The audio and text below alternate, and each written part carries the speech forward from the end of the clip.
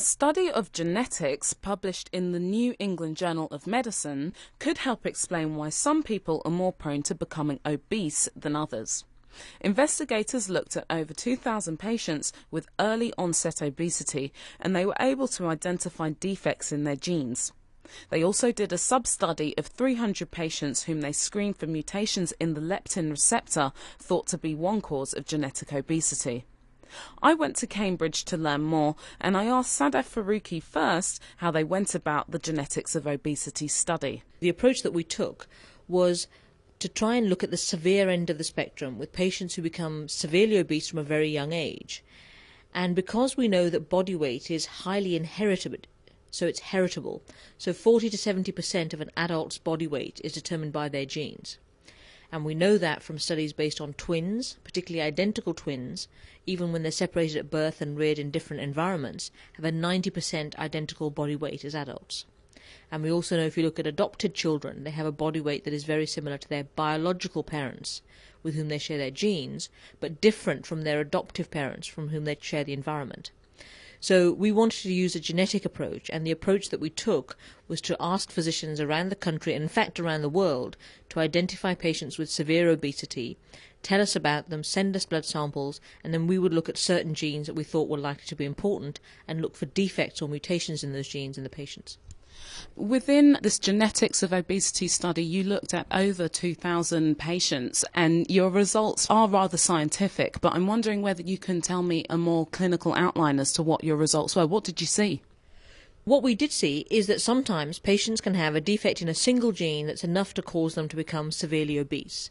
So the first disorder we identified was back in 1997, when we found patients were deficient in the gene that encodes the hormone leptin.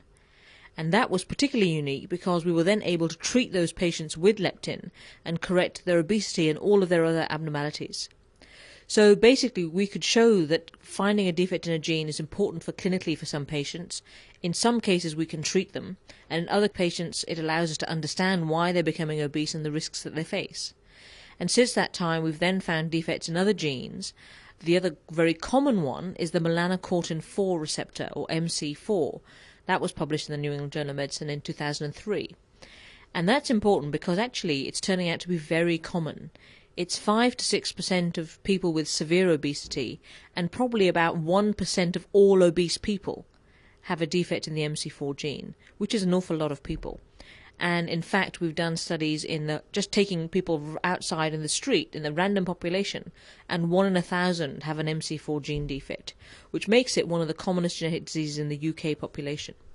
In this current paper in the New England Journal, you've been touching upon the leptin receptor. What kind of bearing does that have on your general population? You said the MC4 was 1 in 1,000 people that you'd just pull off the street. What's the relevance of the leptin receptor in your general population? The whole point of this study was to try and answer that question, was to try and find out how many patients have a defect in the leptin receptor. Because really, until this study, only one family had been reported in the world. But we thought it was fairly likely there would be others out there. And in fact, what we were worried about was that people, including ourselves, were looking in the wrong place. And originally, where we'd been looking is that we'd been looking at patients who had high levels of leptin in the blood, because we assumed, as did many others, that that would be a clue for a leptin receptor gene problem. But in fact, we never found any patients by using that approach. So in this study, what we did was we just took 300 patients from our cohort, and we just took a random 300 because it's a big gene to screen, it's a lot of work. So we would take 300, which would give us a fair idea, and 3% of them had leptin receptor mutations. So that's 10 individual patients. So that shows us that mutations are out there, and they can be found in patients with severe obesity. And what we also found is when we looked at the patients who had mutations and compared them to equally obese patients who didn't have mutations, the leptin levels didn't differ.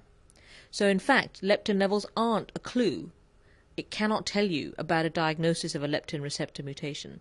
So for many years, people, including ourselves, have assumed that they would tell you, but in fact that was wrong.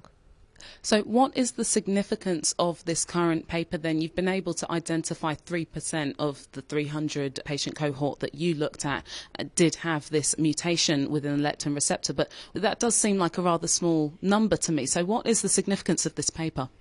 It is a small number, and certainly if you're looking at all the patients that we have an awful lot more genes to find. Basically, we're attributing or we're working out a small number at a time. So if you like, we now have, since 1997, 7 genes that are known to cause human obesity. Okay, we only had one family of the leptin receptor. We now have 11 or 12 families known in the world, and we and others are finding more all the time. It's probably more important for a couple of reasons. Firstly, clinically it's important that patients should be screened for the leptin receptor mutations if they have severe obesity from a young age. It's important that physicians don't assume that leptin is a marker for that. Basically, that leptin level should be ignored, and basically any patients with severe early onset obesity should be screened for leptin receptor mutations. And thirdly, it teaches us about the leptin receptor and how it works, and what are the clinical problems that patients with a mutation in this receptor might face. Because until we study large numbers of such patients, we won't really understand how this receptor works.